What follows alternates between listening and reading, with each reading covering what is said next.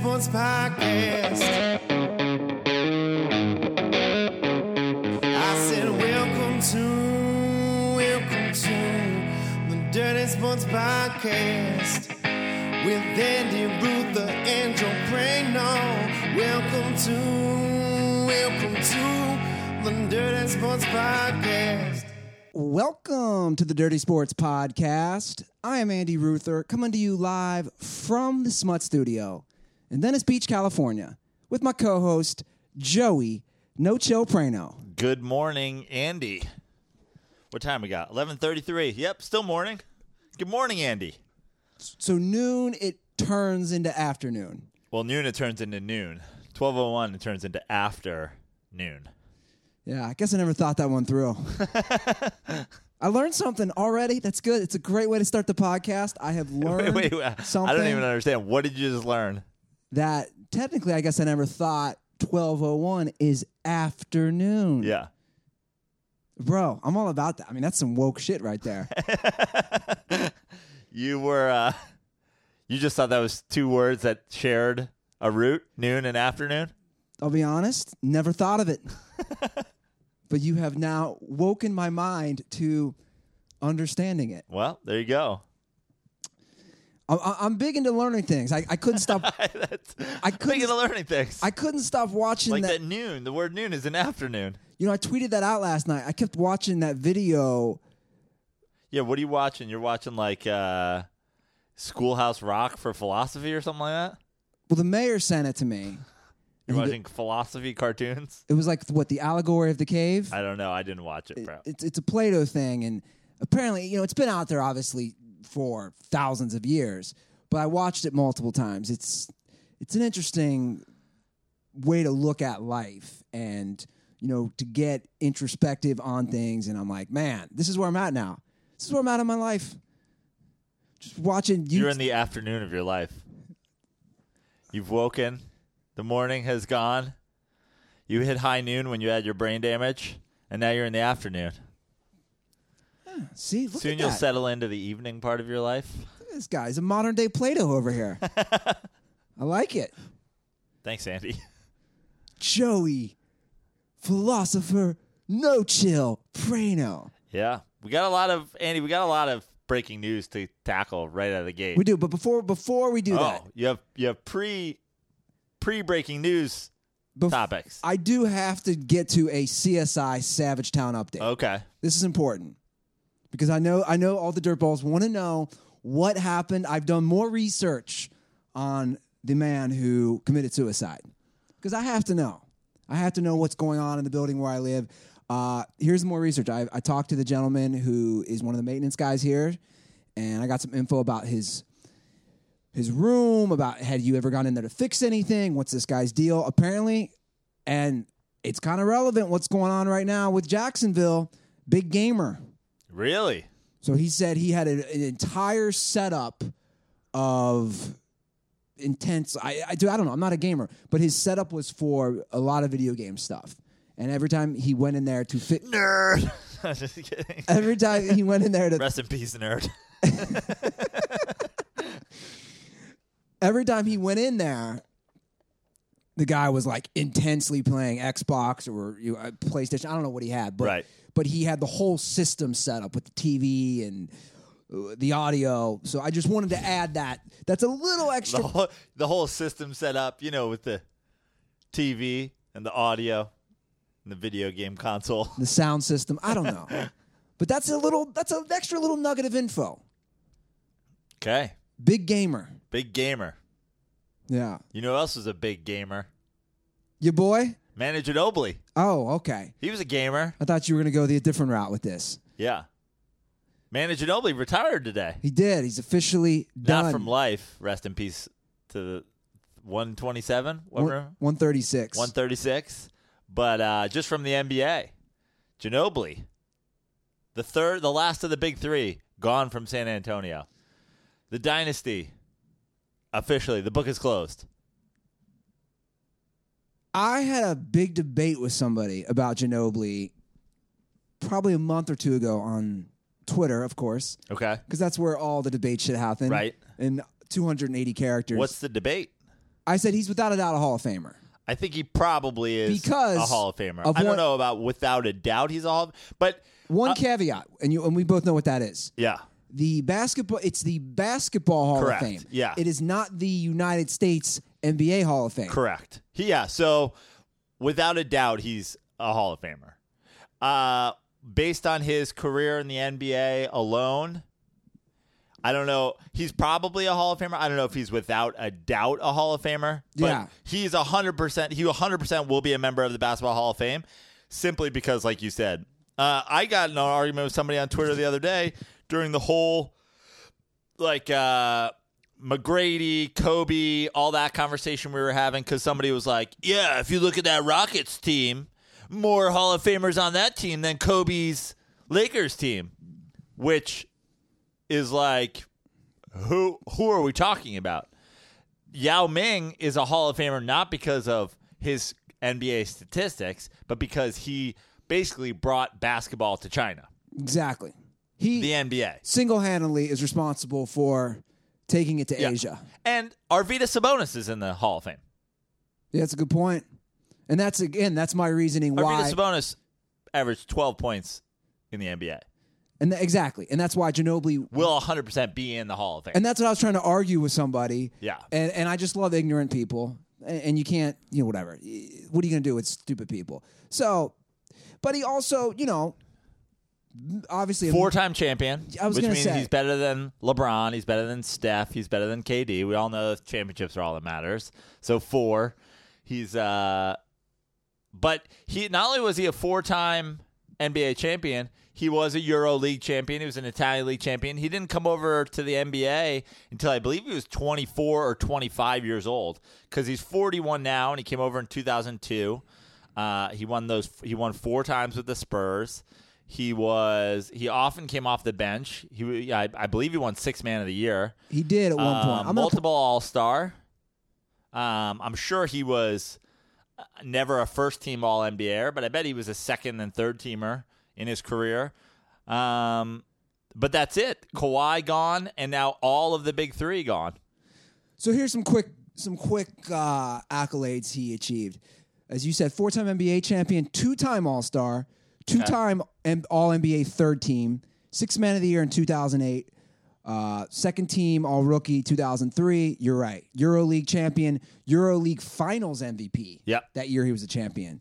So, I think he was a league MVP in Italy. yeah, twice. Yep. That's all before he's 24. So, again, it's the Basketball Hall of Yeah. Fame, not the... He will 100% be in the Hall of Fame. Again, if you were basing this solely, if it was the Major League Baseball, if it was like that, based solely on what he did in the NBA, I'm not sure he's 100% lock, but he is, because of the way the league is, he is 100% lock. Sure. Well, look at those teams now. Obviously, Duncan, Hall of Famer. Ginobili. Again, we have an international player, which helps. Is Tony Parker Hall of Famer? I mean, Because there's no other Hall of Famers from France? Yeah, I don't know what Parker did in other leagues before he came over. Parker was younger when he came over, but yeah, probably. He's probably simply because he's French. Yeah. And he also had a great career. And let's not forget, And he's not done. Tony Parker was a Finals MVP. Right. Yeah. That's huge. Yeah. Think about that. Right now, Tony Parker was an NBA Finals MVP. Steph Curry's never been an NBA Finals MVP. That's some Plato shit right there. Mind That's some blown. Plato shit. Well, let's not forget one of the reasons Steph isn't an NBA Finals MVP is Andre Iguodala is a Finals MVP and Steph isn't. That's some Aristotle shit right there. Is it fucking just naming philosophers now? That's some Socrates shit right there. I don't know why. I don't know. That's my mind being blown. You're going to have to gif that. That's the noise my dad makes. You know my dad makes sound effects. I think I've talked about that, right? Is that his mind-blown sound effect? Well, no. Walt just makes sound effects. He'll be watching like golf and he'll just go. You're like, what? Really? Oh, yeah. My family. Is he on the spectrum? I don't know. I don't think so. But my family picked up on it years ago. like these weird noises will just come out of my dad's mouth. You're like, what? What are you doing, Dad? While he's watching golf? Whatever he's doing. Or if he's walking, or like, he's always lurking. Walt's a lurker. Yeah. He'll walk around the house looking at like, the trees, or if he needs to do something with the yard, and he's always lurking. Like if Not a very good lurker to also be a sound effects guy. It's like around the corner you just hear. My dad is, in Home Improvement, his neighbor who's looking over the fence. That's my dad, like backing out of the driveway or driving. Always just like, what am I going to hit leaving my parents' driveway to go on the street? Oh, he'll what? He'll stay outside the car? He'll stare from the kitchen. Just stare. Oh, my dad used to not get into the car until you were pulled out of the garage. Like, he wouldn't get in the car in the garage. I'm like, get in the fucking car. He's like, no, I'm just going to make sure you get out okay. Get out okay? Oh, you lost? What are you, you're like an airport worker? He's got like the fucking orange thing. Come on back, straight back. Like, Luke, get in the fucking car. That's amazing. Yeah.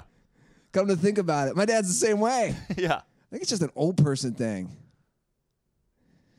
Unreal. Well, Prano, let's get to the New York Giants news. Yeah. This has got to make my boy, Black Jesus. Got to make you very happy. I mean, super excited to lock up Odell.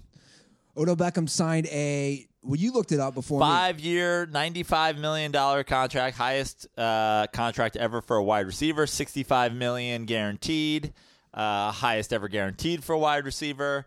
And I don't know the math on it, but apparently he'll average $20 million or get around $20 million for the first 3 years. I don't know how that all works with like the fucking guarantee and all that, because that just leaves. I mean, even if you break down 95 by 5, it's like 19 million or whatever. So, sure. Yeah. So what? Then he'll go down to 18 for the last 2 years, something like that? Well, we talked about it before the show.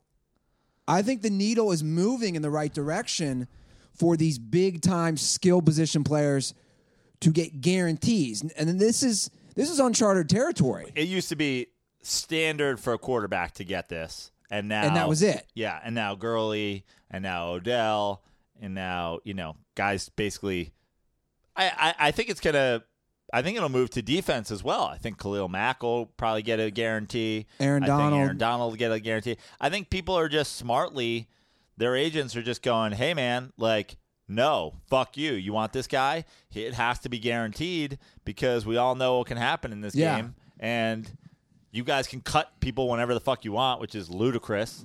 So he got $65 million. I just looked up again. Gurley got $45 million guaranteed, which, like we were saying, these guys are hypothetically one cut or one, tackle, whatever it is, away from shredding their knee, which could end their career. But now it's like, okay, my career ends. I have $65 million. Yeah. I will survive. I'll be good. Yeah. So this is huge, I think. Yeah, and as a Giants fan, I'm obviously excited about it. Odell coming off an injury, but you can't really ask him to have done more for the Giants than he has done in the games he's played in his first 4 years. I mean, he's, again, if you look at the numbers, like on a per game basis, in his first 4 years, he's ahead of everybody basically in everything. I'm not sure that's necessarily translates to team success, but I don't think that's on him. I don't think that's on him demanding the ball or anything like that. The Giants have just been bad and have not had a running game and have not had weapons. And what more can you ask him to do than take slants 75 yards to the house and catch 12 balls a game? And Eli Manning, over the course of his career, has never been a guy who's just like, I'm going to feed somebody the ball. He throws to the guy who's open.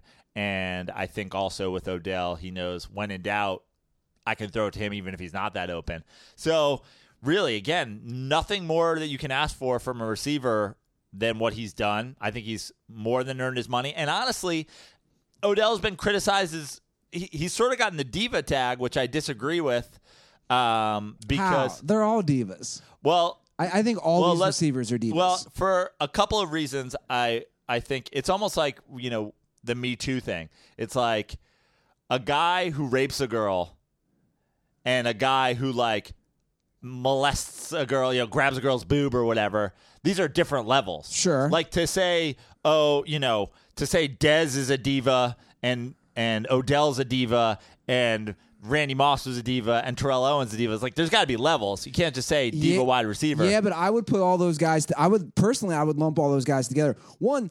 Well, here's what I'll say about Odell Beckham. What Odell has done on the sideline are all characteristics of a diva. Except one thing that Odell's never done on the sideline is he's throwing a tantrum. Yeah, personal tantrum. You've never seen him in the face of his quarterback. You've never seen him in the face of his coach. He's never been a give me the damn ball guy. He just went through all of preseason without a deal. He's not holding out. He didn't hold out to get this deal. A lot of guys, a lot of diva players have said, I want to get paid and I'm not coming back until you pay me. He's gone through, rightfully so, coming off an injury. They shouldn't be playing him in the preseason anyway, but he's been out there practicing with his team. He's not holding out. He's never been a Terrell Owens style, in the face of his quarterback on the sideline. He's never criticized the coaching staff in press conferences. He's never criticized his quarterback. He's never criticized his offense. He's never criticized anything. He's just been a loud personality on the sideline with the kicking net and the crying and the. But again, those are, in my opinion, diva things to do. But again, I will say, if you don't draw a difference between those two things, I don't think you really understand what effect one sort of diva attitude has on a team versus another. If you look right now, the entire Giants locker room is celebrating that Odell Beckham got paid. Dude, his teammates love him. Yeah. Everybody in the organization has nothing good to say about nothing bad to say about him. He's not the guy who's I want to score my touchdowns and everybody else can fuck off. He's just never been that guy. And you look at again Terrell Owens. We've both defended Terrell Owens in his right to be in the Hall of Fame and shouldn't have waited. His stats speak for themselves, but he was on 5 teams. He did have people that were like, no, he's kind of a dickhead. He did throw quarterbacks under the bus. He did get into the face of coaches on the sideline. It's a different kind of diva, if you ask me. We can agree on that. We can agree there's different levels of diva-dom. Like, I think, again, it's sort of like Matt. I know Matt Damon got criticized for it, but he's like, yeah, Ben Affleck drunkenly groped somebody on camera one time. That's different than being a rapist. Sure. You know what I mean? This isn't all the same fucking, you're not all just fucking Me Too'd. For the most part, I think we'd agree I don't want to say every, but off the top of my head, most successful known wide receivers have some level of diva in them. Well, there's guys in the NFL now, the AJ Greens and the Julio Jones. Okay, good point. They don't. But now you look at it like. But even AJ Green lost his shit last year, right, against Jalen Ramsey. Right, and Julio Jones, is he gonna hold out for a contract? Again, there's levels of these things, but Le'Veon Bell and Aaron Donald and Khalil Mack, these guys are superstars and they want their money. They're not there, and Odell was there, and Odell was practicing, and Odell got his money, and he got his $65 million, and I think that goes a long way. And again, as a Giants fan, do you want your wide receiver kicking nets on the sideline? No, you don't. You just don't need people going, look at what the fuck he's doing. But I'd rather that 100 times than one finger in the face of my offensive coordinator or one finger in the face of my quarterback. 100 times. I'd rather him kick over 100 nets and go on 100 boat trips and fuck 100 French strippers with fucking blunts in his hand than point a finger at my quarterback on the sideline. Because I think that's divisive for your team. When you look at the way his teammates react to him, everybody seems to be on his side. Everybody has something positive to say. How many years is this deal? 5 years. So it's basically into his next quarterback. Yeah, for sure. Because Eli probably has, 2 or 3 left? Hard to say, but Yeah, I mean, it's probably into his next quarterback. It would be if Eli's still playing for the Giants in 5 years, he's won another Super Bowl. Yeah. I gotcha. But it's hard to say, these days in the NFL, guys are playing fucking into their 40s. Eli Manning's 37, I believe. Well, we're talking about receivers. Who's going to be the Patriots receiver this year? I saw Eric Decker retired. That just didn't work out. Yeah. Seriously, who's playing receiver for the Patriots? Welker's out the first 4 games. Right. No, Edelman. I'm sorry. Yeah. Welker retired. Years ago. Dude, all those white wide receivers. I mean, Hogan. Yeah, Hogan's good. Yeah. So you got Hogan, Edelman when he comes back. But it's the Patriots. What are they going to go in their first 4 games without Edelman? 3-1. Yeah. Okay, let's say they go 2-2. No, Yeah. I don't think anybody's like, oh, no, season's over. We're never going to catch the Jets. How are we ever going to make up that one game behind Tannehill's Dolphins we are? The Nathan Peterman Bills. I was talking about this actually with Michael Magid last Saturday. And he's a Boston guy, so he's diehard Patriots. But even he said when we got some food after our show, he's like, you know what nobody ever talks about? Maybe they do. He's like, even as a Patriots guy, man, our division has been such a and then we started breaking down the other divisions in the AFC in particular. He's like, we've had minus a couple really good defensive years from the Jets. It's the Pats division every year. Right. Again this year. I would be shocked, wouldn't you, if the Patriots did not win the division? Yes. Who's gonna contest them? Not the Bills, not the Dolphins, definitely not the Jets. No. Well, you're not all in on the Sam Darnold is the Messiah train?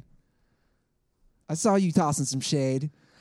It's funny because I don't care about preseason. I don't watch preseason. Yeah. But obviously, you build your own timeline on Twitter, and a lot of the people that I follow are sports people and New Yorkers. And then obviously I follow a lot of dirtballs who tend to tweet sports too. So I'm reading these, holy shit, can you believe what Sam Darnold's doing? And you saw my tweet because I just took the fucking box score because I go check in at the game at halftime, and I'm like, oh, Darnold's 25 for 25 for 600 yards in the first half and 5 touchdowns. He's 8 for 16 for 93 yards and a touchdown. What? I understand maybe he's looked good or whatever, but this is why this is the sure thing. And the tweets I was seeing a lot of, which made me actually write my tweet, is thank you to the Giants for passing on this guy. Have fun with washed Eli Manning and Saquon Barkley behind no offensive line. And you go in and you're like, in my head, first of all, I'm like, well, we signed to the top free agent offensive lineman. We drafted a great offensive lineman in round 2. We do have Saquon Barkley and Eli Manning. Let's see what Eli's doing. And I was like, holy shit. Okay. So this is what's inspiring these tweets? Well, I'll be honest, man. I haven't watched any preseason. None. I've had maybe 2 games on in the background for maybe 10 minutes while I was doing something else before I left on a couple nights. So I've watched 0. Yeah, I'm pretty superstitious about the preseason. It means nothing. I don't think these guys should play. Eli Manning was out there. Obviously, there's not really, knock on wood. Do we have any real wood in this place? That he's not the kind of guy who gets hurt. So you don't really have this fear of what's going to happen. What if we lose our quarterback in the preseason? But even Eli, what's he out there for? What's he out there for? To get in rhythm with who? Well, did you see what Sean McVay was doing with the Rams? I love it. I'm shocked more coaches don't do that. What is it? Is this the third week? The third week they say is the dress rehearsal for the regular season where the starters play a whole half. Yeah, that was last week. Okay, yeah. And then this week past week, yeah. And then this upcoming or this week now is where guys are trying to make the final roster. Right. McVay didn't play any of the top dogs on either. Yeah. So he didn't play Goff, Gurley. Good. And people were like, well, most coaches don't do it. He's sitting on the last 2 games. Sure. I'd sit him all 4. Unless you're talking about like a guy like Saquon Barkley, for example, got hurt. But it's not like a serious injury, but then they're going to keep him out for precaution. But it's like, what does Saquon Barkley need to know about the Giants offense that he can't learn in fucking practice? Get the ball, find a hole. Like, you're the number 2 overall pick. You're a running back. This is not fucking, you're not the quarterback. I understand playing a rookie quarterback. Okay, you don't know if Darnold's going to start or he's not going to start. You don't know if Mayfield's going to start or he's not going to start. These guys have to get game reps. Maybe there's a quarterback, I get Mahomes has to play. But why would you play a big time wide receiver? Why would you play a big time running back? Why would you play a quarterback who owns his position? Well, I'm just trying to play devil's advocate here. I think why, and I'm not saying I necessarily agree with it. I think why the coaches do it is to get that real time action, right? Like of, I don't know, taking the hits from another team and just live game action just to prepare you. It's like anything. I say fuck all that. I'd rather go, guess what? You're going to have your first live hit in the regular season because I guess the God argument forbid you get hurt. I guess the argument would be like, as comedians, we see big name comics, it's called drop-in, would drop in a small room to work on jokes, right? Before they hit the big clubs or the big theaters. Yeah. I guess that could be maybe an analogy. That would be an analogy, and my argument to that would be there's 0% chance that Bill Burr drops into a show and somebody punches him in the throat, making it impossible for him to do his big show at the theater. Okay, fair enough. Right? Yeah. Like, if it was true open mics, like fucking you seen cartoons where they're like, we're throwing tomatoes at people if we don't like them, I would not go there as a headliner. Yeah. Like, if you're a wide receiver, if you're a premier wide receiver, a premier running back, even a high draft pick, unless you have something to prove, unless you're trying to earn your starting job, I would never play him. McVay knows Goff is starting, knows Gurley's starting, knows all these guys are playing. What do they have to prove? Yeah.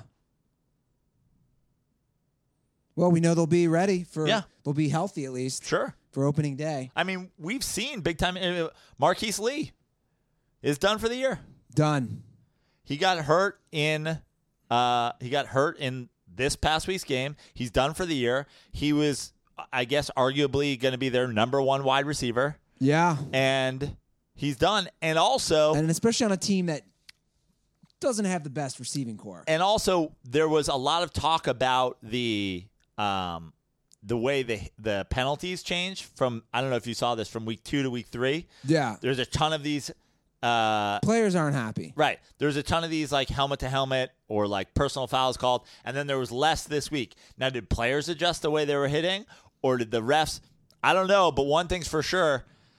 That guy did not go high on Marquise Lee.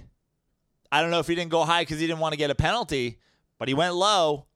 And now his fucking knee's gone. But that's what Jags players are saying. Yeah. They're saying because of what's going on in this ambiguous area of penalties and nobody knows how to fuck the tackle anymore. Right. That shredded and that's my point. His knee. And that's my point is also week 3 of the preseason is everybody's dress rehearsal. It's the fucking refs dress rehearsal. It's how do I tackle dress rehearsal. Fuck all that shit. Yeah. You're not out here for fucking... You're not playing. I would never play you. Yeah. Well, it's almost here, Prano. The season starts a week from Thursday when we'll be in Chicago for our live podcast, which, again, you guys can get tickets to. Yeah. Chicago, Dirtball Fam Meetup. Comedy Bar. If you go to the Comedy Bar website, there's a link to their second stage, or we've put out the tweets ourselves I believe the link is in our description for all the podcasts. Correct. Thursday night, opening night of the NFL, will be when we do a live podcast. I'm getting more and more excited for like every aspect of this. Like every time I think about something, I'm like, I'm pretty stoked for this live podcast. Then I'm pretty excited to go to these baseball games. Pretty excited to watch NFL Sunday week 1 in Chicago. Chicago's a great city. A great city to watch some football in.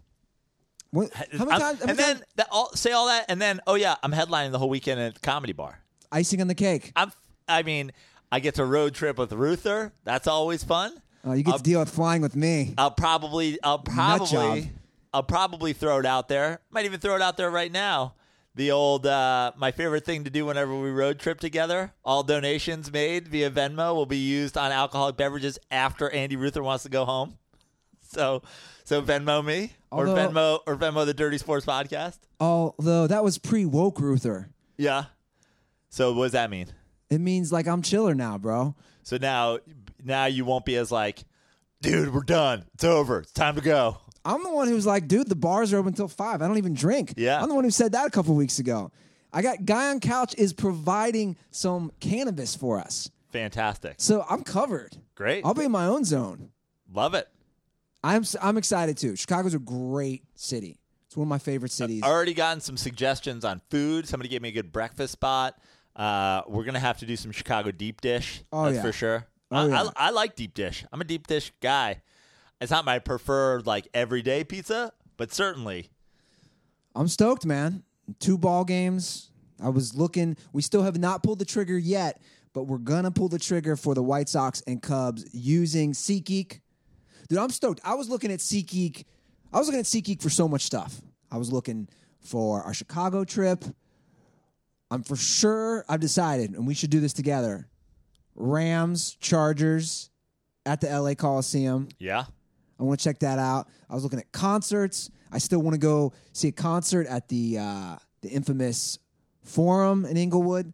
So many options. That's what I love about SeatGeek. Brando, I can literally hop on it before bed and check everything from sports to comedy to concerts. It has it all. Let's get those White Sox tickets on SeatGeek, and then let's tweet out our section so people can come watch Brandon watch baseball. We should. And guys, best of all, you should download SeatGeek because all you guys get $20 off your first SeatGeek purchase. Just download the SeatGeek app and enter promo code DIRTY today. That's promo code DIRTY for $20 off your first SeatGeek purchase. SeatGeek, life's an event. We have the tickets. Okay, I want to bring up this Andy Dalton Buffalo Bills story. Yep. Because I really am going to be curious on your take on this. I got into a deep text discussion with a lady who's from Buffalo, and like you could tell she's like, dude, you're kind of being a dick. You were kind of being a dick? She felt that way about my take on this whole situation. What's your I think to me it's all in good fun. So the Bengals played the Bills yesterday, preseason, and as we know, the Bills made the playoffs last year for the first time in 17 years. Yep. And the reason they did was because the Bengals upset the Ravens week 17 in Baltimore.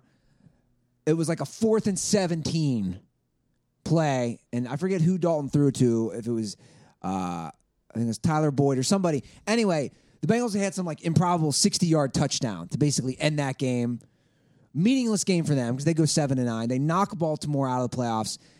The Bills make the playoffs. So Bills fans are so happy. First playoffs in 17 years. And there's some good things that came of it. They donated. Yeah. Hold on, but let me get there. They donated $450,000 to Andy Dalton's charity, which then he took that money, I guess it's for a cancer charity, and donated all of that $450,000 to a Buffalo, in particular, cancer charity. Here's where I'm going to toss shade, and this is where this girl was like, dude, you're kind of being a dick. Here's what I'm saying. Andy Dalton shows up in Buffalo yesterday. That was last NFL season. You can say he's responsible, but also, well, the Bengals receiver caught the ball. He ran it. You know, there's a lot of factors in play here. They give him a standing ovation to the point where the Buffalo personnel, like their team media, brings out Dalton, and he's waving. I watched the whole video for 30 seconds. He's getting a standing ovation in Buffalo Stadium. This is my knock on Buffalo. You guys look fucking pathetic. You do. Hold on. I get that the charity and all that. That's all great stuff. No one's knocking that. But my argument is this: Just be happy. You're giving a standing ovation to an opposing team's quarterback because he got you into the playoffs where you don't win? Like, Well, what? My point is, name a time. Have we ever seen this? Well, Well, but hold on. Here's my argument. So there's the donation to charity. There's like applauding him, not physically applauding him, but there's like the joke of he saved our season. He gave us his playoff berth. We're gonna give to his charity. This is our like fun way of being like, haha, you got us into the playoffs. Here's money for your charity, which is good. Then, like you said, the whole like donating it to what part of this standing ovation is all a part of that? Like, then he gave the money back to Buffalo. It's to me, it's just like, I mean, are they still really giving him a standing ovation because of the past? I think now they're giving him a standing ovation because of the whole thing. Okay. I can understand that. So it's like now it's become a fucking story. But to me, it turns into like. And also, let me just say one more thing before you go on. It's the preseason. They're not. This is not a regular season. This win or loss matters. We're gonna fucking be Mr. Nice Guy to opposing quarterbacks. This is the preseason. Well, the vibe I got, and I see your point. The vibe I get is, you've set the bar too low, Buffalo. And that's kind of maybe where I come from. They hadn't gotten into the playoffs in 20 years. 17 years. And I get that. Also, they're Buffalo. I mean, people go there for a fucking waterfall. You know what I mean? Yeah, but like, raise the expectations. Wings. Why have such low expectations in life? That's all I'm saying. I think it's all in good fun. I think it's all in good fun. I think it's been a good story. I think everybody was the winner here. Everybody involved on both sides of these teams was the winner. Andy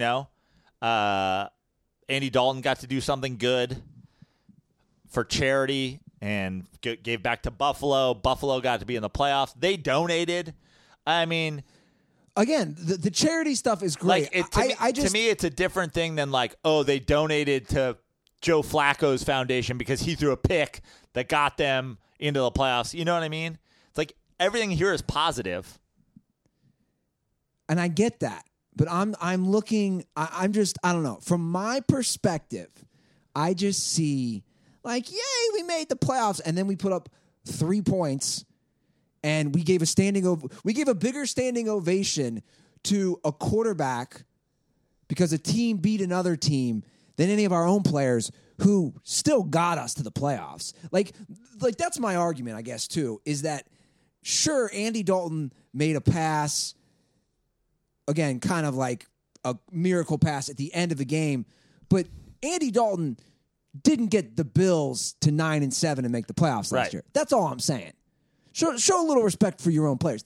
Look, to me, it's kind of like when the bar's been set. I'm sure, but it's like let's not say that this first time the fans have shown up or clapped since the season. Like, I'm sure we know Buffalo fans. I'm sure there's people that are tailgating outside their practices every day. Are you saying I'm grasping for straws here? I just think, yeah. I mean, it's almost. And by the way, shout out to fucking Manu Ginobili for not doing this, who just retired today on Twitter without the Kobe Bryant, Derek Jeter 2-year-long fucking retirement tour. Manu Ginobili said, I'm retiring today. I'm not retiring in 2021. Everybody suck my dick from now until then. But, I mean, we've seen this before where players go to other opposing stadiums and they give them a gift before a game. That matters. We're both going to try to win this game. Oh, here's your fucking the golden pizza cutter, Kobe, for being in fucking New York for your last game. Here's the golden cheesesteak. Here's the fucking. We've seen this where you guys slurp the fucking opponents. I get it. That's corny. That's hack too. By the way, that's Manu Ginobili deserves to be in the Hall of Fame just for not doing a cheddar dick retirement tour. I have a feeling like I can see Jeter and Kobe going on like a post-retirement tour together. Yeah. I mean, I just imagine at this point, like, the women they cheat on their wives with, like, go home with, like, he's like, here's the fucking golden cheesesteak. She's like, what is this? He's like, it's your parting gift today. I'm just giving out shit for my retirement tour. Yeah, man. I don't know. Like I said, that's why I wanted to bring up the Andy Dalton thing, though. I don't know if I was forcing it. I just looked at it as if this was sad. a regular season and you know, Cincinnati doesn't make a trip to Buffalo until week 15, and this game, you know, is going to have a big part in determining whether or not they make the playoffs again. I wouldn't be all fucking nicey with their quarterback before that game, but it's the preseason. Cancer charities are involved. Fucking my vibe is this at this point of Bills Mafia. I kind of get the vibe. We all know the whole Bills Mafia and slamming people through tables, and it's all fun. And you and I both agreed that we feel that's kind of played out. You got to come up with a new gimmick. But I almost get the vibe, and maybe it's because I'm competitive, of they've just accepted mediocrity when my mentality is, why accept mediocrity, especially in the NFL, where any team can win? But your fans and your franchise are two wholly different things. It's maybe I'm saying that because I come from like, for example, you know, as a Mets fan, Mets fans have not accepted that this team is a fucking dumpster fire and the ownership is garbage. People are going to games, and the Mets have been winning the last few weeks. Guys are going to games with bags on their head. Sell the team. It's like there's a completely different. There's a distinct line between your fans and your franchise. Sure. And often those two things have nothing to do with each other. Well, I guess the bigger question is, what type of fan base do you want or do you prefer? Because as much as we like to bitch or make jokes about, let's say, like a Boston fan base or a Philly fan base, I still respect those fan bases for being passionate. To me, and the reason that I mean, Sean Merriman said Buffalo's fans best he ever played for. Sure. But to me, again, I think why this story hits home so hard is because I see a big similarity with Cincinnati Bengals fans and Buffalo Bills fans. Dude, I've said this before, and I'll say it again. I'll never forget after that playoff game in 2014, after the Bengals choked away against the Chargers. I'll never forget going to those bars. How everybody was dancing. They didn't care. And I was sitting there, you know, in all Bengals gear thinking, this is pathetic. You guys have just accepted mediocrity. You've accepted losing. Like, that's not how you should be as a fan. I'm not saying it's a life or death situation, but set the bar a little higher. Expect to win, want to win. You always say this, it's Super Bowl or bust, and I agree with you. Yeah, I just don't think that this particular story is any proof that the Buffalo Bills fans are like, oh, all we wanted was to make the playoffs. Okay. I think this is snowballed and is now a funny fucking thing where they're like, wasn't that funny when we gave money to Dalton, like, because he got us in the playoffs, and it was like, haha, look at, like, this is what we're gonna do. And then it snowballed. He gives the money back. He gives it specifically at Buffalo, and now everybody's happy. Everybody's just like thinks it's fun and funny, and he got applauded for it. Okay. And I mean, look, I know you're an Andy Dalton. You know, you are maybe the world's foremost Andy Dalton hater, but like, I'm by no means an Andy Dalton fan. I don't give a fuck. I always thought, like, especially on the Hard Knocks, like the cheddar dickery of the fucking rubber ring and all that nonsensical fucking Christian bullshit that, you know, I'm out on all that stuff. But, like, fine. Who cares? Well, look, obviously I've been very critical of Andy Dalton in the past. I think it's a reach for you. I think this is. That's why I'm bringing it up. I think you're still. I mean, I think you still hang on to some. You know, you want to say that you're broken up with the Bengals, but I think that, you know, there's still some part of you. You're with your new girlfriend. You still think about that chick that you broke up with, and, you know, I still think you hold some ill will toward the Bengals, and you're ready to throw shade any opportunity you get at the Bengals and anybody that is cheering for the Bengals. And well, you're right. I will not disagree with that. There's definitely still feelings there, and some animosity towards him. And then there's, like, you know, we have some outspoken Bills fans that have been members of the Dirtball fam that you may or may not have lifelong beef with at this point. Like, you know, I think there's a lot of emotions running through your decision here. We also have some great Bills fans who support the show, and they'll hear this, and I'll be interested to hear their opinions. I guess for me, the big silver lining on all this was don't accept mediocrity. That's all I was trying to say. To me, if like, I mean, the only thing I'll say in defense of your argument is like, I couldn't imagine Giants fans doing this. But see, you bring up the point, and that's what I want to add on to. I can't remember, not just Giants fans. I can't remember any time, can you? And I thought about this, where I've seen this sort of treatment to an opposing team's player who did not formerly play for that team and come back. Yeah. I can't think of it. Whether it's preseason or not. Can you think of a time where they've given a standing ovation to an opposing team's player that never played for that team? Well, again, I mean, I think these retirement tours, you see a lot of it. Sure. But I mean, there's examples of it. Okay. I can't think of any. Yeah. You can't either. Not off the top of my head, but I'm sure there are.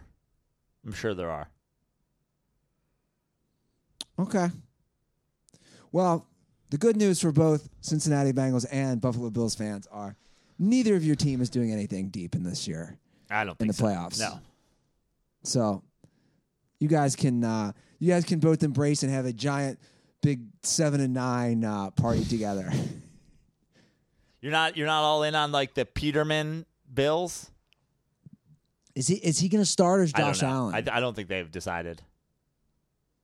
I mean, Peterman had the worst game in NFL history last year. Yeah. Peterman's game against the Chargers was blinking guy meme on loop. That's all it was. It's like 3 hours of blinking There's a reason guy. you play him in the preseason. You know what I mean? There's not a reason you play your starter, though.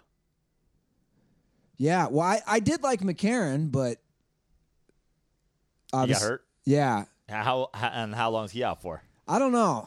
Like I said, I haven't really followed preseason at all. Yeah. Dude, you get like once NFL hits, I've been saying this. My Sundays are done. Right. Like I got to take advantage of beach, pool volleyball, whatever it is, especially being outside. And also now in the preseason, they play a game on Thursday, they play a game on Friday, they play a game on Saturday. I don't know what the fuck like. That's why I didn't know. I think in the back of my head I knew from Twitter, but like it certainly wasn't on my radar that like Giants Jets was on. I think they played Friday or whatever. Yeah. It wasn't on my radar that like, oh, I got to tune into that. So only when I went onto Twitter and people were like, Darnold is walking on water, was I like, we're gonna fucking find out what. Like I was like actually nervous. I was like, oh my god, has Sam Darnold completed 40 consecutive passes, and now we are going to look like dipshits for passing on him? And then it was like, oh, he's 8 for 16 with 93 yards. But is Darnold even going to start for sure? I don't know. I don't think they know. Like, I don't think they know if it's going to be him or Bridgewater or fucking McCown. Yeah, I always forget about Teddy Bridgewater. Yeah. That's going to be one of the big storylines this NFL season is how these rookies do. Because there's a lot of them. Yeah. There's a lot of rookie quarterbacks. Yeah. The other big storyline is, will the Cleveland Browns O-line coach die of a massive heart attack? I mean, the people that have come, like, we had a couple people come at us about our calling Cleveland out. Well, somebody wanted to make a bet. Yeah. Where clearly that's never happening ever again. Shout out to fucking Mac. The Dolphins fan. Is Mac alive? I wonder if Mac listens to the show still. He's still after that fan proposed the bet with about the Browns. I looked. He still follows Dirty Sports. Pretty sure I blocked him personally. I was so angry. Yeah. I was so angry, dude. I was so angry. Still waiting for that Bitcoin money to come through. Get on that Robinhood app, bro. There you go, Prano. That's what he needs to do. Max got to get on that Robinhood. I'm already making money on Robinhood. That's good, guys. I'm investing myself in some, what's it called? Cryptocurrency? Yeah, Robinhood, guys. You got to get on Robinhood. We're working with Robinhood right now. What I love about Robinhood is there is no cost or commission fees. We all know other brokerage firms charge you up to $10 for every trade, but Robinhood doesn't charge commission fees. Trade stocks and keep all of your profits. I also love, because I'm not very savvy when it comes to stuff. Even though my old man is a retired stockbroker, I don't understand it. I don't get it. But Robinhood has these easy to understand charts and market data. I mean, look, you're talking to a guy who has spent most of his adult life as a starving artist. I am currently invested in multiple cryptocurrencies, and I just sold my stock in a solar power company. Like, I just sold solar stock. Oh, you did? Yeah. You're really enjoying this. I'm loving it. I get up every day. I check how my chart's looking. Not great today. Down 0.57%. Not a huge loss. But look, that's my week. That's great. That's my month. Oh, I see. Yeah, my order of my solar. I'm out on solar. You're out. You're done. I thought for sure solar, the next big thing. I'm out. Well, guys, Robinhood is giving Dirtballs a free stock like Apple, Ford, or Sprint to help build your portfolio. And you guys can take advantage of all this great stuff simply by signing up at dirtysports.robinhood.com. Once again, that's dirtysports.robinhood.com. And that link will be in the description of this episode. You guys can hop on in just like Prano. Yeah, please do. And if you're more experienced in this stuff, get on and DM me with some of your Robinhood picks of the week. Yeah, love it. So I can get in. I got some money to spend now that I'm out on solar. That's great. You know what I mean? That's great. Take advantage of that. Okay, so. And I didn't have to pay a Walt Ruther to sell that share for me either. Oh, shade of my old man. He's like, well, it's going to cost you a couple bucks. Dude, yeah. I went to work. I took an economics class in high school. Went to work with my dad one day for class because they wanted you to write. It worked out. They're like, do something with economics. Like, well, my dad's a stockbroker. He's like, go to work, write a paper about it. It was like a take your son to work day, or you just like went to work with your dad? I went to work with my dad. It was my dad, he never swore, like dropped F-bombs. That was the first, dude, I was 8. What was I? I was 16 or 17. It was the first time I ever heard my dad drop the F-bomb at 16 or 17. It was just damn or shit. He never used any like the really bad words. And it was because maybe I have the same maybe I got it from my dad. The road rage. We were pulling into the parking garage, and his office was in downtown Cincinnati. It was great. It overlooks actually the Great American Ballpark now. And somebody basically just flew through and cut my dad off. And he's like, "That motherfucker!" And I'm like, "Whoa." Oh, I thought you were going to tell me you were there, and he was like, "Buy, sell, fuck." That was just somebody cutting him off in the parking lot. When you went to your dad's office, like what was it? What was his day to day? Just sit in his office with him.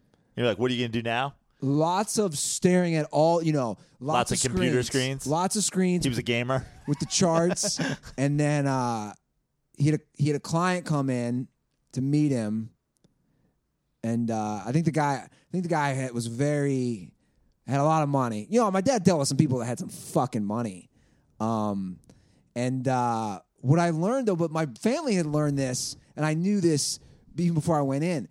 My dad was basically. Throwback to an old SNL sketch. Rob Schneider hanging out by the copier? Yeah, totally. That was my dad. Making copies. My dad loves copies. So even when all the internet age came in and emails and all that, my dad would still send stuff. He'd print copies at work and send it via the mail. Like he still does to you. He's still mailing you shit. Like he still does. He wasn't big on the fax machine? No. He just loves mailing shit. I remember after my brain injury, because I had to take really specific eye drops in my left eye, he mailed me a thing he saw that he printed up from work. I'm like, dude, email would have taken 2 minutes. Yeah. He likes the mail.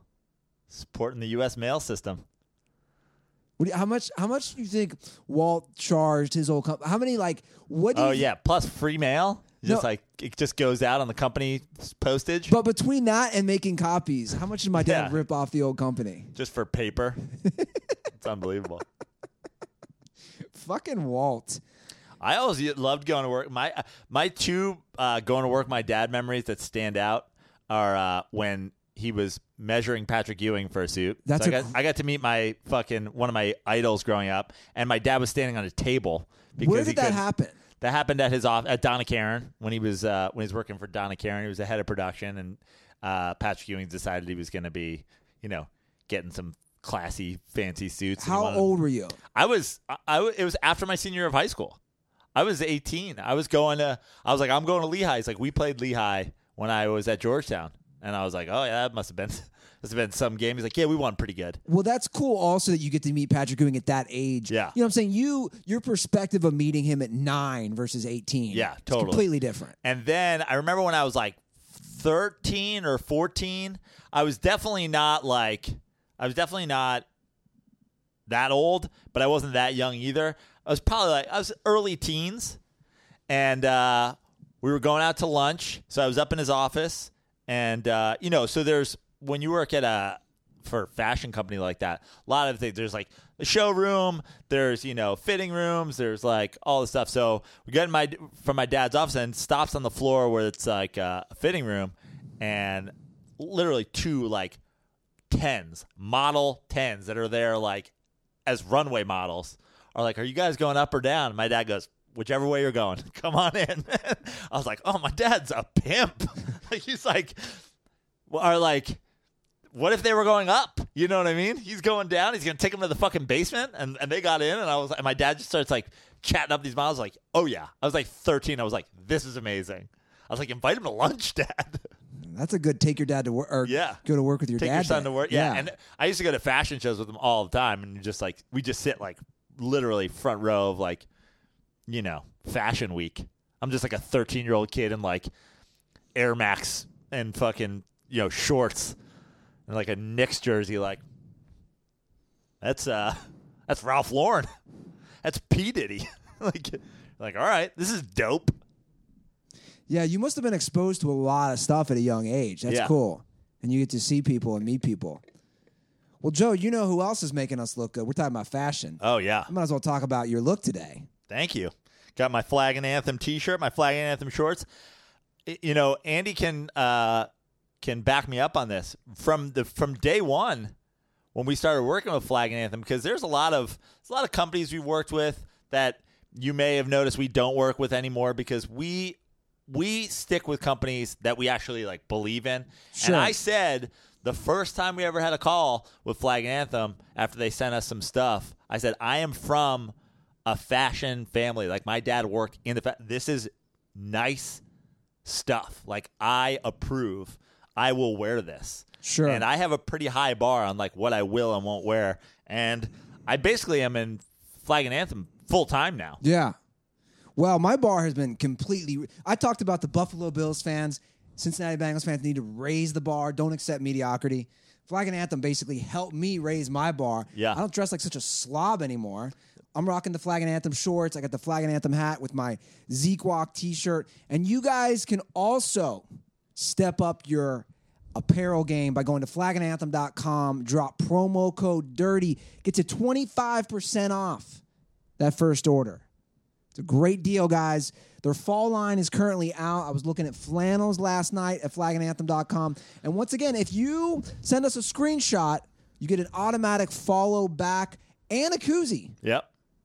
2 koozies. It's been hot here in LA the last couple months. The longest heat wave that I recall in LA. And I was doing the same thing, Andy. I was like, oh, it's going to cool down again. I got to get me a flannel. Got to up my flannel game again with some new fall flannels. 25% off. How do you not get a flannel? Exactly. And again, guys, anybody who sends a screenshot to me or Dirty Sports, You can wear LL Bean or some Yeah. shit. Come on, man. you get 2 free koozies. So go to flagandanthem.com, drop promo code DIRTY for 25% off that first order. Okay. Obviously, it's a pretty light time of year. I would argue the lightest time of year. Thank God for the Ginobili and Odell Beckham news, huh? Yeah. Thank God you had a hot take on Andy Dalton and the Buffalo Bills fans. Yeah. We were actually going to record last night, and I had played pool volleyball all day. And my phone was actually in my apartment. So look at me trying to grow. I'm like, I'm not even going to look at it. Yeah. It's in my apartment. I got up. I was like, shit, it's 6:20. We don't got shit to talk about. Let's bump that to tomorrow. so I can watch Play-Doh videos all night. But anyway, I do. Somebody who's just tuning in is like Play-Doh, like the fucking Fun Factory. I have to bring up this Kobe Bryant quote. I know we killed Kobe last episode, and we've done a lot of Kobe fucking dissing lately. And hey, I want to say this because do I dislike Kobe for being a selfish basketball player? Yeah, I do. But like, I don't think telling the truth about Kobe is killing Kobe. Right? Yeah. Well, I don't feel like I've taken a lot of digs at Kobe other than like, you know, bringing up the sexual assault stuff. But saying, you know, just talking about his actual career in the NBA, not exactly taking shots at the dude. Well, I thought this was a very interesting quote. In my opinion, again, I could have read this the wrong way. We might have a different opinion. Okay. On I this. don't know what this is, so. Well, I'm going to read it how he said it. Kobe Bryant was discussing LeBron James' arrival in L.A. on Rich Eisen's show. And this is what Kobe said. If you are a fan of mine, you are a fan of winning, you are a fan of the Lakers. I bleed purple and gold, so that is above anything else. I have been a Lakers fan since I was yay high. That is never going to change. It's about winning championships, so they'll fall in line. It's that last line. He's talking about Lakers fans and not approving of LeBron. It's about winning championships, so they'll fall in line. So that could be taken two ways. Kobe's saying, hey, LeBron is in L.A., the Lakers are going to win championships. Or it could be maybe how I saw it. Again, I could be completely wrong, and I could be really grasping for straws again here, as him saying it's about winning championships, which is Kobe saying, yo, man, I got 5, you got 3. Am I reaching? I think it's actually neither of those. I think, and I didn't hear him say it, but when I hear you say it's about winning championships, they'll fall in line, I don't even think that necessarily means it's about actually winning championships. I think what he's saying is Lakers fans put winning first. Real Lakers fans are going to put winning above everything else. And LeBron James certainly gives you a better chance to win than anybody else. So I think maybe what he's saying is when LeBron comes and LeBron starts playing and they see how much better their team is just with the addition of LeBron James, that they're going to fall in line. That they're going to be like, oh, how will we not root for this guy? Look, he's turned the team around.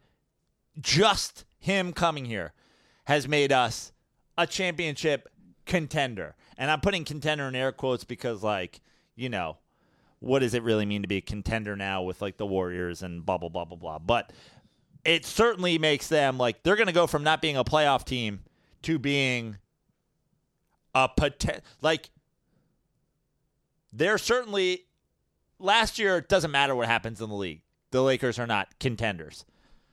The Lakers are Kevin Durant sprained ankle away from being no air quotes contenders, right? Yeah. So I think what he was just saying is it's about winning, and you'd have to be stupid. He's predicting LeBron James is going to bring a winning culture back. And if you care about winning, then you'll fall in line. Okay. And I think he's right. And I think he's trying to say all the right things. Because I think so Kobe... you don't think how I read it of being like, yo, it's about championships.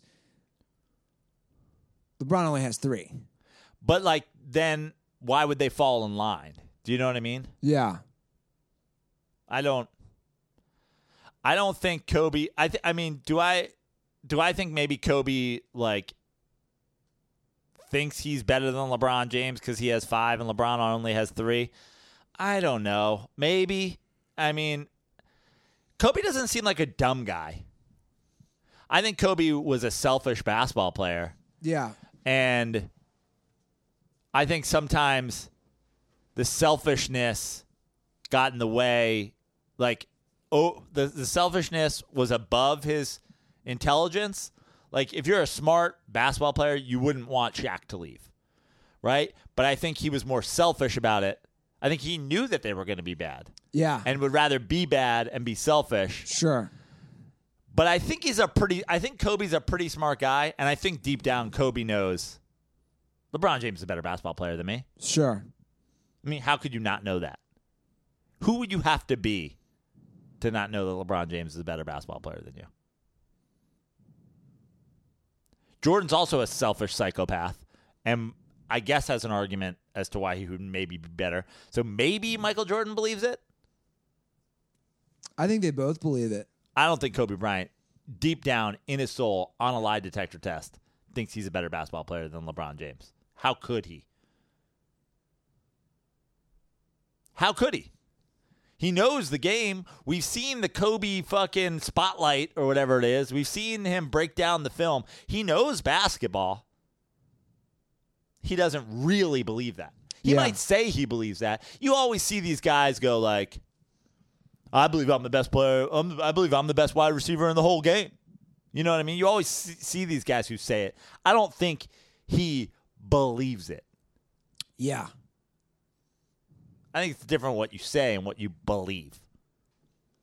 Well, you know it is a slow sports news time when I'm bringing up women's tennis. Yeah, for sure. I can't even begin to imagine. Are they demanding what the men get paid or something? Well, before we get to dirtball calls, because people were losing their mind over the Serena Williams. Oh, the cat suit thing? Yeah. Who cares? Is like I was under the impression I have almost no knowledge of tennis. I was under the impression you were always supposed to wear like a white outfit on a tennis court, or like at the very least like a white based outfit. Well, the issue that the French Open is saying is that it's basically tights. Okay, and you're not allowed to wear tights. I don't know anything about the story. I know it was black, so that's why they call it the cat suit. Right. But was the issue the color or the issue is the style? It was the style. So she could wear an all black skirt and dress top. She could wear like a... You know what? I'm not fully... I know Wimbledon, you have to wear white. See, I guess I don't know either. I mean, they're called tennis whites. You know what I mean? Like, you're supposed to wear white on a tennis court. Well, I guess... I mean, she wore it last year. But now she's also saying she doesn't care. Like, everybody's standing for Serena. She just did the U.S. Open press conference and was like, it's not a big deal. A lot of my team's French. Like, you can pull up the quote that she said. She's like, everybody's blowing this out of proportion. But, of course, 2018, woke America. She's a woman and she's black. So now everybody has to defend her fucking everything. Meanwhile, she's like, I don't care. Yeah, you're right. That's a quote from just 4 hours ago. I'm pulling it up. She was laughing, saying, everything is fine, guys.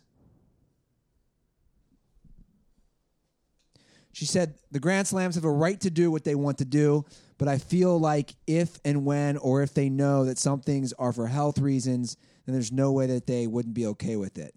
Yeah, because she wore it for...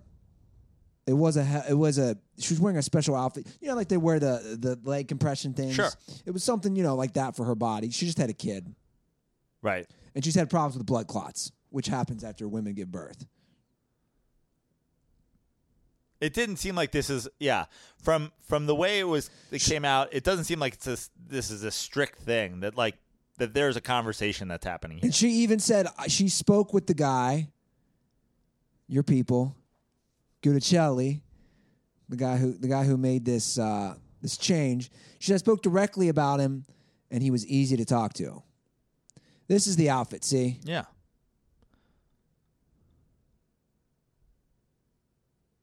Yeah, you're right. She said, my whole team is basically French. We have a wonderful relationship. I'm sure we'll come to an understanding and everything will be okay. It really would be a big deal. So, hey, fat white women, shut the fuck up. Serena doesn't care.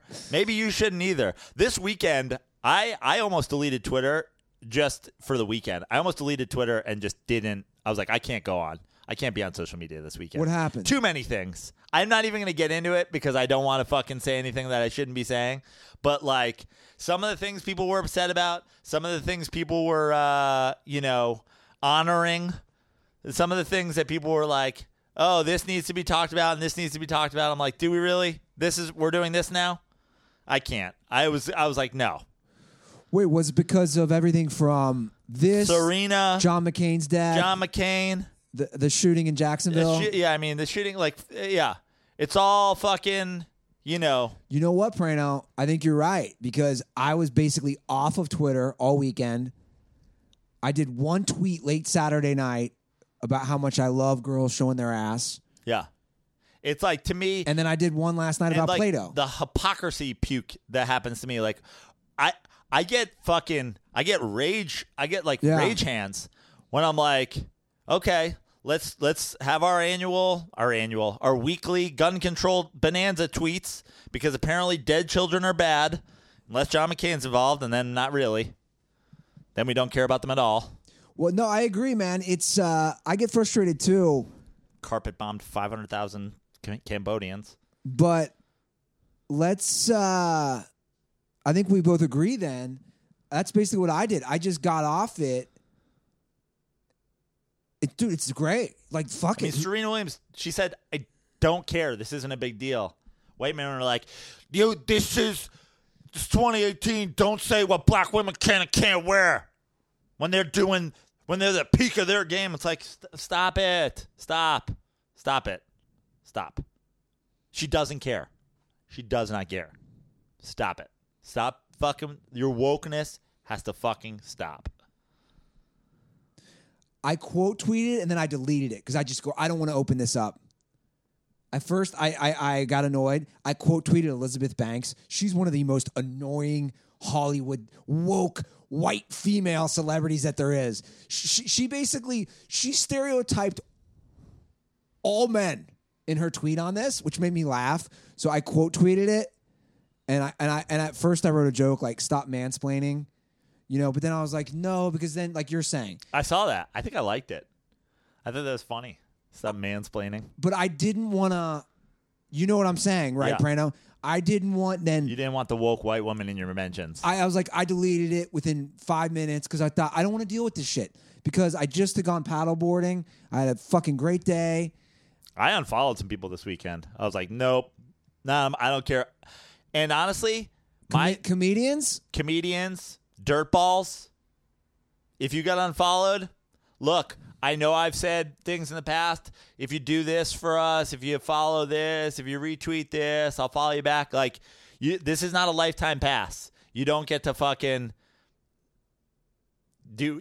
I'm not going to talk about again. I don't want to go into it. We've gone down too many of those wormholes. Sure. On this show, we don't need to go into it. But there's some things you don't get a lifetime pass. There's some things that you can't tweet about positively and then still be followed by me.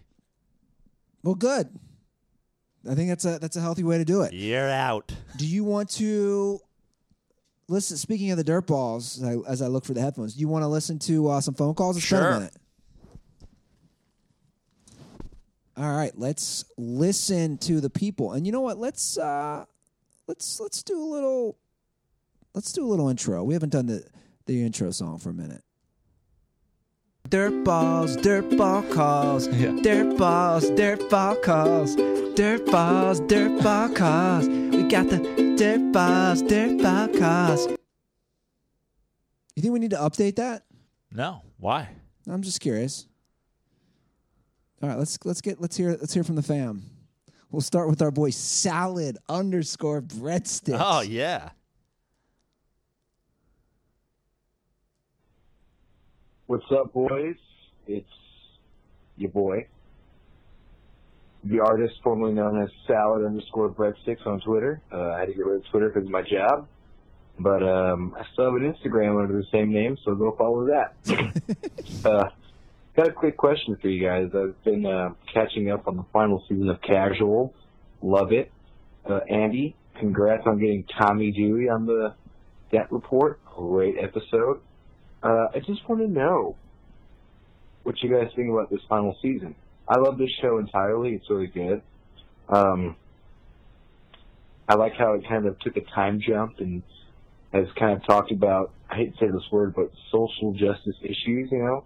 And there's even parallels to what you guys talk about. There's the whole final Super Bowl episode where they talk, you know, a lot about the issues with the NFL, and then there's even mention of Bill Walton and his hallucinogenic drugs, and I love it. So, yeah, it's just great. It's just great all around. But anyway, guys, love you guys. Mean that from the bottom of my heart, and stay dirty. I'll be honest. I had not, and I told Tommy this when he was on Denton Report, and he did a great job. I had not watched an episode of the fourth and final season yet. I heard this call last night, and after he said Bill Walton, I watched the first episode. So I'm only one episode in. I watched one episode as well. Okay. I just haven't had time to watch Me basically either. anything. I haven't even. I think I told you last time we did this. Like I only got through the half of an episode of the last Hard Knocks. Yeah, I watched it. I picked up on in that one episode because I know he talks about. Obviously, there's, and I don't want to. Not that Casual is like necessarily like a spoiler-filled show, but I don't want to say anything for people that are maybe still catching up. But there's certain things in that first episode where you're like, obviously a significant amount of time has passed. And then, but then there's like, did I pick up on this? Was there like a talking car? Was like a self-driving car? Was she in the back of like a self-driving Uber at one point? She was. So I think they were trying to show that it's even like this is a future episode. Like this is set in the future. Well, it is. So basically, season 4 is, what do we want to say? Anywhere from 3 to 5 years. Yeah. After season 3. Yeah. Which is smart because self-driving cars will be a thing in 3 years. I really do. I mean, they're already doing test runs. Yeah, I mean, I think the technology's there. It's just a matter of whether or not they get, yeah, rolled out into society. So I can't. It sounds like Joe can't either fully delve into it because we both only watched. But one I episode. love the show. I'm a big fan. It's a good show. And when I started watching it, I was like, oh yeah, I'm definitely gonna get into the final season, and I can't wait to watch it. And I remember Tommy mentioning Bill Walton. I think when he was here, or maybe when we were out to lunch at one time or something like that, he had Bill Walton, that Bill Walton makes an appearance or his voice makes an appearance or something like that. So that's just another reason to watch it. But sounds like salad_breadsticks. Big fan of it. Saying it lives up to the first 3 seasons, which were all fantastic. So hashtag casual binge. Let's get some of those bingers back. And we should pop over there. He's got a new pad. Who's that? Tommy does. Oh, yeah, and I heard you guys talking on your podcast, too, about, which I think just has to happen, a Ruther Tommy bike podcast. What the fuck is that all about? I mean, that's just, we'll just get you some lav mics. We'll put the Zoom in a backpack. You guys are just going to have to bike and podcast. Yeah, what were we saying on Denton Report? That we would bike? From, like, here to there or vice versa? He lives in Los Feliz now. Yeah. Which is like 20... Because I know from going to Goldberg's. Yeah. It's like 23 miles. Yeah. I mean, he was biking 60 miles a day or something like that, right? 50 miles a day. Yeah. Now it's just whether or not you have it in you. Okay, can I be honest? Can after can Stone Crawler do 20 miles on the vintage bike? Oh, easily. After Tommy did an episode of Denton Report and he was talking about biking 50 miles a day in France, it got me thinking. I think I want to bike to San Francisco at some point. I think you should do that. I knew you were going to laugh. I don't know. You going to do the one? My only concern with the one is, I was just on the one, obviously, when my mom was in town, is the cars. And I kept saying to my mom, oh my God, cars are zooming by at 75, 80 miles an hour. And these bikers, like, I don't know how safe I would feel. Oh, yeah. I mean, every time I drive up to Malibu, I'm like, who are you people and what are you doing? But the other question is then, where would you, what do you take back roads the whole way? It doesn't seem like, I almost feel like that's the most back road of back roads that goes up. Well, I did the math. Let's say You're not riding on the side of the 101. Do you think I could do 50 miles a day? I don't know. I mean, up hills is going to be tough. I mean, how many miles an hour do you bike? I guess you probably bike in the 12 to 15 mile an hour range, right?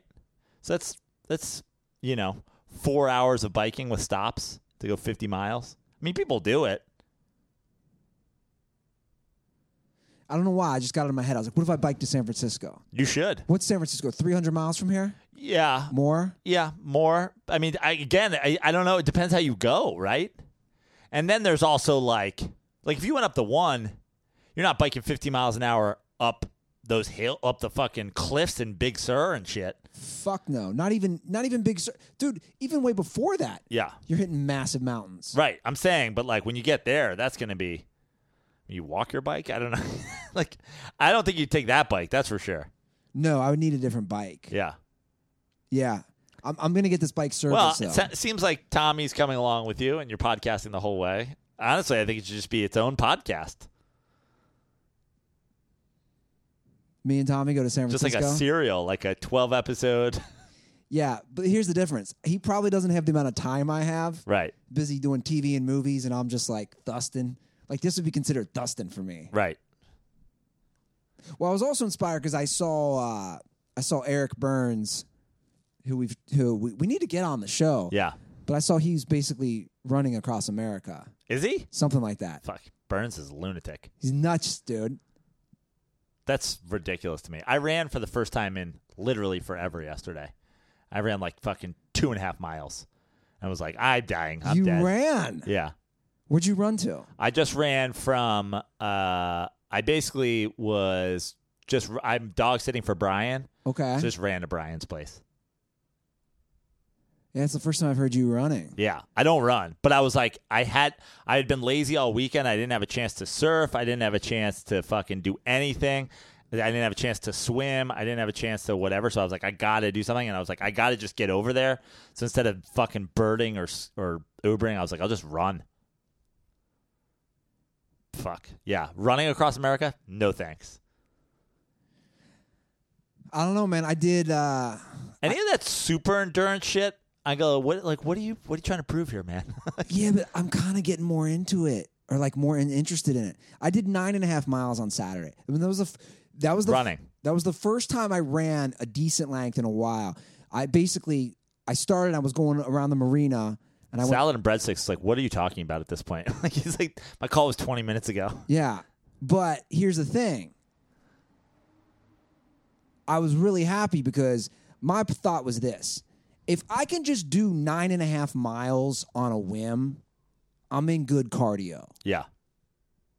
Dude, that's stand-up paddleboarding. Jesus Christ, bro. You do it again? I did it Friday, and it was different. The current was very difficult to go out, and the wind was bad, and I was like, oh, shit. This is a lot more difficult. But the seals. This is still in the marina, right? In the marina. I got very bold. I don't know what the deal is with seals. I got I got to the point where I was going up to seals. They were swimming underneath me. Oh, they'll fuck with you for sure. And that's what I thought. But they seemed curious and friendly. And I'm like, yo, I'm going to go see what's going on with the seals. I've had seals tug on my surf leash. Yeah. I've had seals bump my board. I'm bringing my phone out next time. I'm risking it. I want to film some of this shit. Better get yourself a waterproof OtterBox or something. I want to get a GoPro maybe. Is there any chance of sharks being in the marina? Almost no chance. That's what I thought. I mean, is there a chance? Yes. Not that I'm concerned. I'm just because when you see seals, you think sharks. Yeah. Is there a chance? Yeah. The likelihood very, very small because sharks they want to be in deep water. They don't want to be fucking. There's something's wrong with a shark if it's in the marina.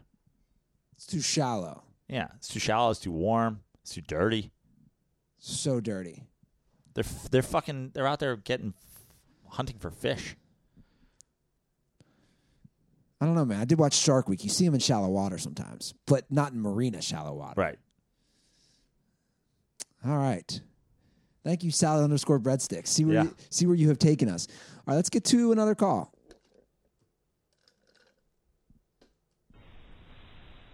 What's up, guys? My name is Jonah. I'm from Houston, Texas, and I swam Division I at the University of Maryland, Baltimore County. We were the 16 seed that upset Virginia in the tournament, and I just wanted to hear you guys' burning hot takes for the NFL season, such as who's going to win MVP or who's going to win the Super Bowl. And also, I'd like to say, fuck anyone who says student athletes get too much. We work 20-plus hour weeks of practice, and I get up at 5:30 4 days a week to lift, and then we have swim practice after that. And then we swim again in the afternoon, 2 hours every day. And anyways, condoms are for the NCAA, those cucks. What was he saying? People shouldn't say what? That they get too much? That student athletes get too much. So he's a swimmer at University of Maryland, Baltimore County. Yeah. That's a long day, by the way. Holy shit. Yeah. School, lifting, swimming. We all remember college, though, right? Like, it's not like you're in school all day. I mean, when you were in college, you got up, you went to class, came home, fucking napped, played some Madden, went and had some lunch, went to another class, fucking napped, got high. Like, we're not talking about, you're not going to class 9 to 5. No, don't get me wrong, getting up at 4:30 is no fucking fun, but like. It is different, though, when you're on a Division I sport, when you're playing on a team. Yeah. I mean, neither of us did that. Right. But my point is, like, middle of the day, he's mixing in a nap, right? Like, what are we going to do for the NFL? He's out talking about, he wants to know what, our MVP? He wants to know he said to give some burning hot takes. I mean, we're going to have to do a preview episode, right? But when are we doing that? Because our first, normally we drop the preview, I guess would it drop the day that we're actually physically, we record ahead of time when we're in Chicago? Well, we're recording. I mean, are you saying, are we going to do a preview show next Monday? Or are we going to do a preview show? Is our preview show our live podcast? Well, here's what I was planning. Well, fuck it. We'll just discuss it all right now. Yeah. Our live podcast is on a Thursday night. Correct. I was thinking that would then be the podcast which we release Monday. Aha. That'd be after the week 1. We're going to kind of have to do it that way. Right? So the podcast that we release that Thursday, that'll be our preview episode. That's what I was thinking. Yeah. And then Monday's episode will just be whatever. The live podcast. The live podcast. And we'll still be there. And we'll still be doing whatever. So, like, that works out perfectly. Then we don't have to record a Monday episode. That's what I was thinking. Boom. I mean, look, I mean, who do I think is going to be, like, we're going to do a preview episode. And I haven't even really, like, sat down to think about the, like, all of the Super Bowl. I haven't looked at the divisions. I mean, I could do that off the top of my head, but we're going to do a preview episode. But I'm going to go with just Aaron Rodgers MVP. Here's a little preview. Aaron Rodgers. Like, can I know that's not a super hot take, but, like, when in doubt, it's a quarterback's league. I'm going to take the best quarterback. Aaron Rodgers MVP. Who won MVP last year? It was Tom Brady. Brady, right? Yeah. Because Todd Gurley won Offensive Player of the Year. Right. That's why I was like, this doesn't make sense. Yeah. All right, let's get to another call.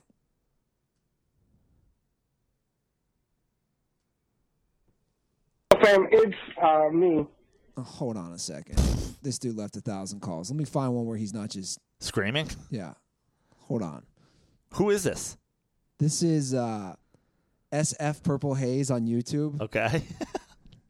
Love people coming in with the fucking YouTube names now. Let's go. SF Purple Haze. Love it.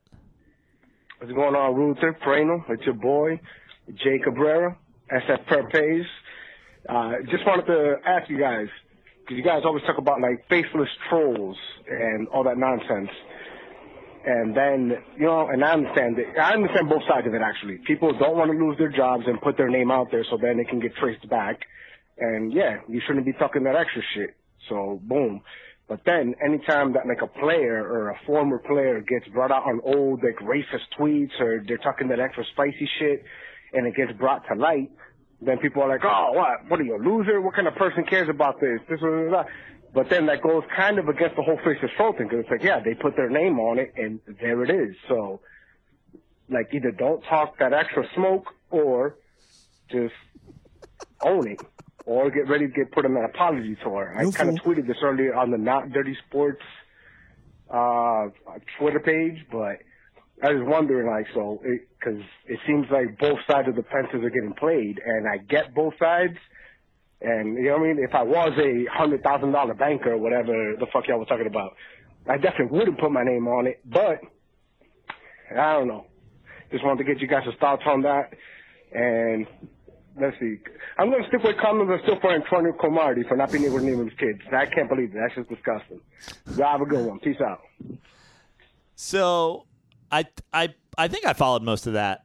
But, so my issue with the deep dive on people's tweets is there has to be, you have to take into consideration the age somebody was when they tweeted something and the time when somebody tweeted. So I watched this. You're going to love this. I got caught in an Adam Sandler fucking rabbit hole yesterday. I was house sitting, so I had cable for the first time, whatever. Big Daddy was on CMT. So I put on Big Daddy. You know I love Big Daddy. Hold on a second before you go on. Big Daddy, this is what country music television is playing now. Yeah. Well, let's not even go there. Big Daddy? So Big Daddy's on. So I put on Big Daddy. Love Big Daddy. Turns out it was some sort of comedy. They were calling it like Comedy Sunday or something like that. But it was really just Adam Sandler Sunday. It was an Adam Sandler marathon. So later in the day, Chuck and Larry is on. What's it called? I forget the full name of that. I now pronounce you Chuck and Larry. That movie in 2018 is so offensive to gay people. Oh, yeah. And Rob Schneider's in it playing a fucking... He plays an Asian reverend where they get married in Canada. He's wearing fucking... like Coke bottle glasses. He has like a fucking bowl cut. He's playing like an Asian stereotype from like a 1950s like political cartoon. He's like, I know, a chocolate. So he's playing like a anti-Japanese propaganda World War II. Yeah. I mean, look this up. But here's the thing. Nobody gave a shit when it came out. You know what I mean? No one was like, this movie is like fucking, the whole movie's like, oh, it's creepy that you guys are gay. My point is, it was appropriate then. Is it inappropriate now? Watching that movie in 2018, I couldn't even believe CMT would show it, honestly. But this deep dive into people's tweets, going back to when they're a teenager, for one, or going back 10 years to when it was okay to make pedophile jokes on the internet, and now people go, you can't say anything. You can't even say fucking... Serena Williams should wear white while playing tennis without getting fucking, put on a cross. That's, to me, my problem on the people going the deep dive. The faceless troll thing is completely different to me. If you have an opinion, then fucking have an opinion. If you're too pussy to have an opinion, if you're afraid what you're saying might get you in trouble, then don't say it. Don't have an opinion. Then don't have an opinion. Yeah. I'm not afraid that anything that I'm saying is going to get me in trouble. In fact, I know some shit that I'm saying is going to get me in trouble. Sure. I know that people can read some of my tweets and be like, this is offensive. But I still put my name on it. Because I'm like, fine, come after me. Now, this weekend, I was like, you know what?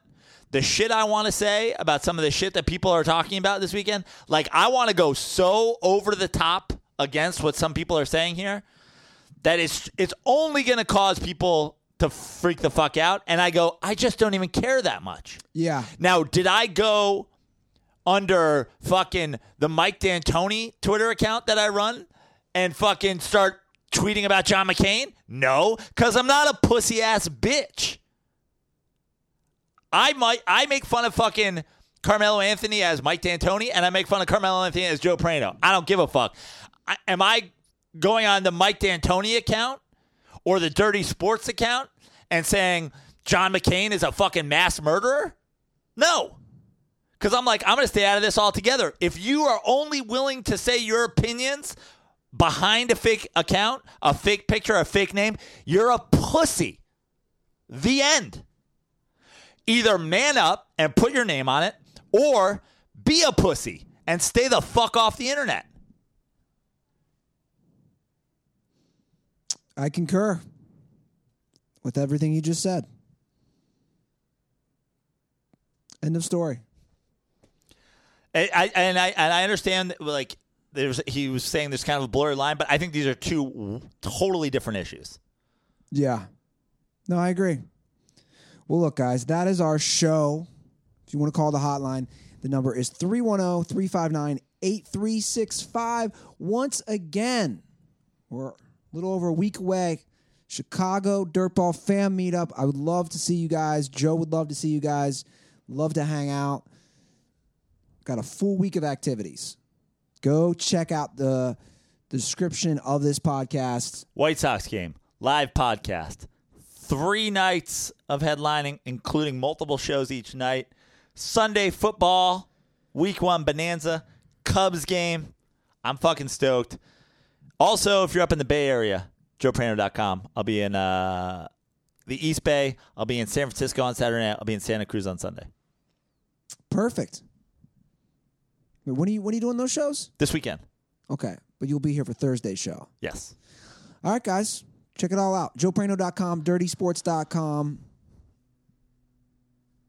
at Fix Your Life on Twitter, at Joe Prano on Instagram, and at Andy Ruther for all my things. As usual. Can I throw one more plug in there? Go Since ahead. Since if you're listening to this, you've already gotten to the end of the Dirty Sports. I know you haven't listened to it yet, but I shouted you out on the opening of this week's episode of the Joe Prano podcast. I said I didn't want to talk too much sports with my guests this week because I didn't want to cheat on my podcast wife, Andy Ruther, who I do a sports podcast with. But I did have if you're a sports fan, and if you're listening to the show, I assume you are, I had former NBA player Paul Shirley on the Joe Prano podcast this week, who played for Mike D'Antoni. Perfect. Check it out. I'm still getting through some of your other ones, but I will get to that this week as well. Once again, if you use any of our promo codes, send us a screenshot. I will send you some koozies. And most importantly, give us an iTunes review. You get a follow back. Drop your Twitter handle, drop your Instagram handle, whatever it is. Automatic follow back. All right, guys. Hopefully you enjoyed the episode. Have a great week. And most importantly, don't forget, condoms are for pussies.